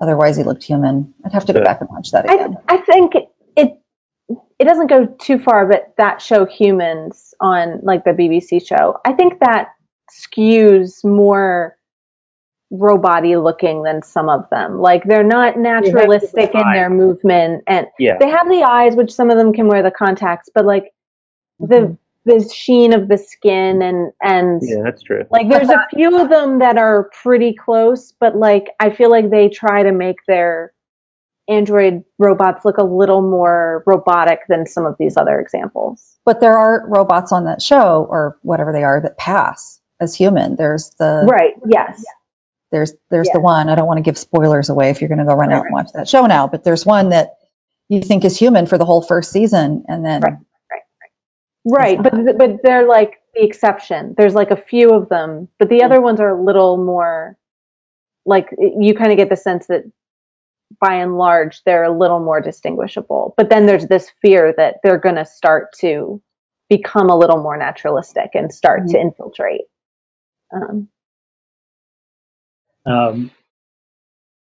Xenia suggests the Doctor on Voyager. I'm not as familiar with Voyager, so I don't Robert Picardo. The holograph. Yeah, the hologram. Yeah. That's a good one. So the Deckard-Rachel relationship. Yes. I mean, is that him just wanting to have power over?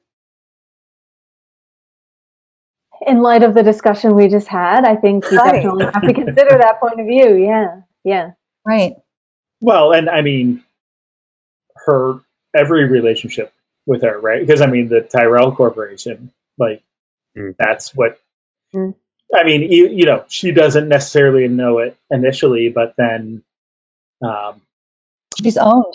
Mm-hmm. Yeah, like sorry, I'm blanking on the guy's name there, the senior Tyrell. Tyrell. Mr. Yeah. I mean, like when he suggests, like, oh, she's starting to guess and that kind of thing. I mean, she questions her whole relationship there. But what's interesting then, I think that Deckard's, motivation could certainly be, one of dominance or whatever there. But what's her motivation? Survival. Sure. But she leaves and kind of goes out on her own, right? So like, and hangs up on him on like video phone and stuff. That's true. So like, she could presume like if she left Earth, then she would be totally fine, presumably, right? So what if she just continued to pass as a human long enough to just get off of Earth, and then she's not breaking any laws, presumably? Good point.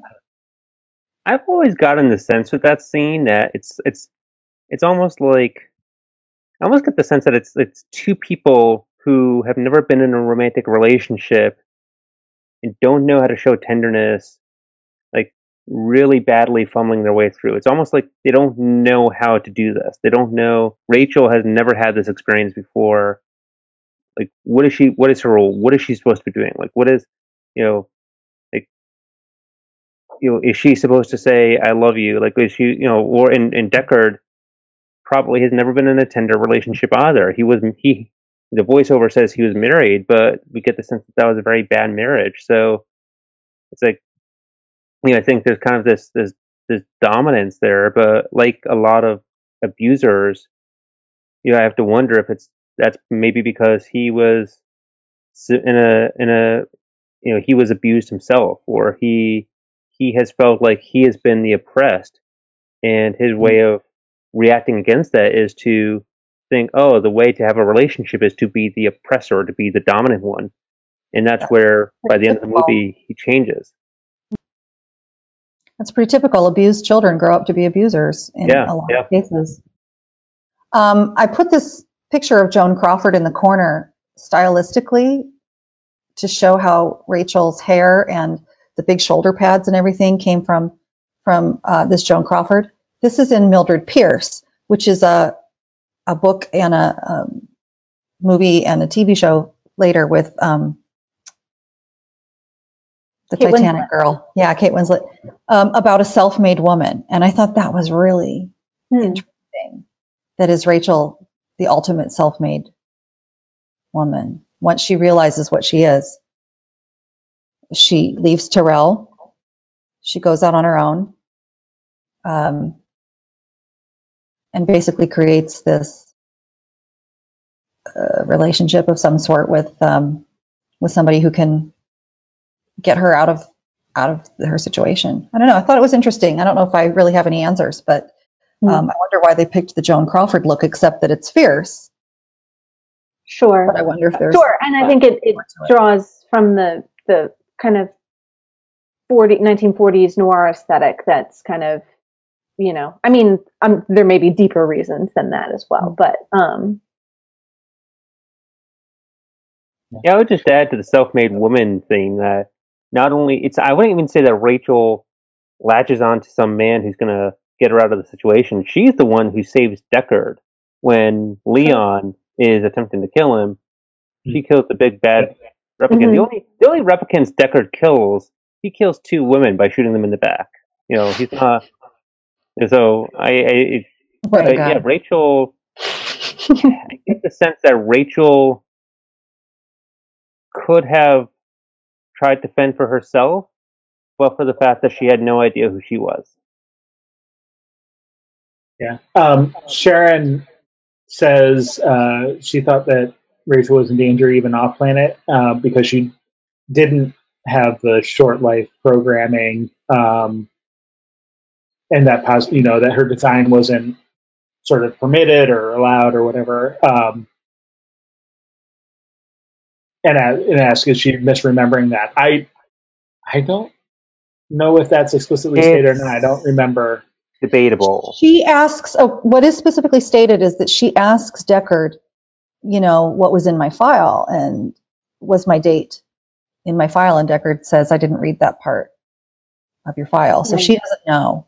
So it's kind of left open for interpretation. There's some 2049 stuff that might bear on this. So okay.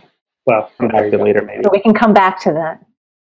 Well, I mean, if she's still around in 2049, then we know that she didn't have the 4-year programming, right? But that might be why she sent them out, is she's hoping that he knows when her retirement date is or whatever. Yeah.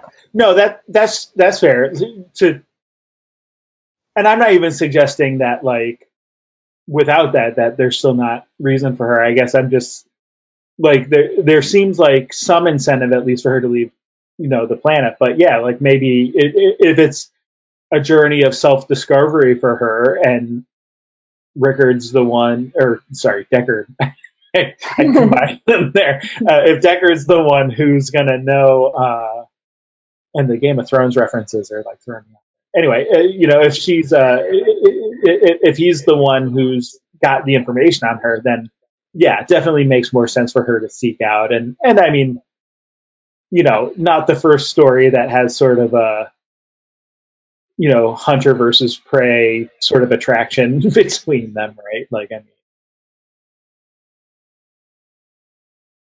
mean, I think too how realistic that is a separate issue. I think that's kind of like a movie cliche of, again, I think it's another way of showing externally what they're trying to get across internally, of how do I convey my mixed feelings and my feeling of attraction, but also reserve, and how do we interpret that sort of so that people can see it? Well, you have her resist, and then and then you're supposed to get the idea that she actually is into him. She's just resisting. And I think it doesn't,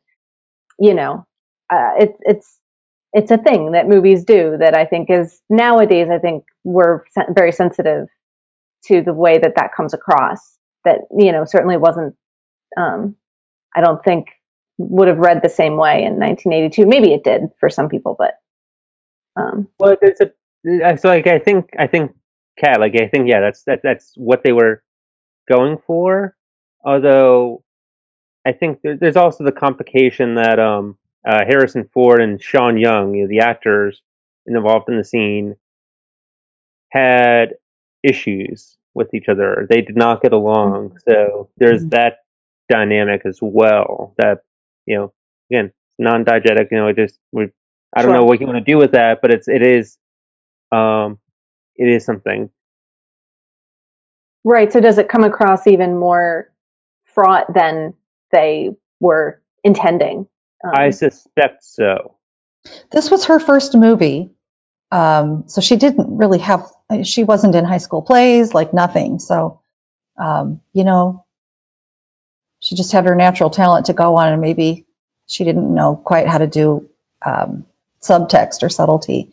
But I think that there is an argument, like which one of them is the hunter and which one is the prey. She does the perfect stuff to reel him in, hanging up on him. And that's definitely a question, like you were saying before, like how much of her leaving with him at the end is about her getting what she needs to, be self-made, like you said, to escape her situation. Like, do we think this is a long-term, in her mind, a long-term solution, or is this this is my ticket out of here, and it's going to last for as long as I need it to, in order to feel like I'm free and can go off on my own? I think it's interesting in that, and all of the major characters in Blade Runner have some sort of animal associated with them, and I won't go through them all. Like, there's theories about that you can look online. Rachel, the name Rachel in Hebrew means like ewe, female sheep, and there are other, especially in the book, they kind of hit on that pretty heavily. That she's there's some sheep iconography associated with her, but she's also associated with the spider. There's that story she tells Deckard about how when she was younger, she saw the spider, and it's like that's a kind of, it's not all spiders are evil, not all spiders are predatory, but like the popular conception of spiders is that they are predatory, that they will try to lure somebody in the web and tangle them up. And that's a very interesting association for a character who kind of seems helpless on the surface, or very confused on the surface. And what that spider story is about is babies eating their mother, is the young eating the parent, which she doesn't kill Tyrell, but well, if it's taken as a broader metaphor for the replicants, that's exactly what they do. The children come home and kill the parents. She's also, and there's Battlestar Galactica foreshadowing there.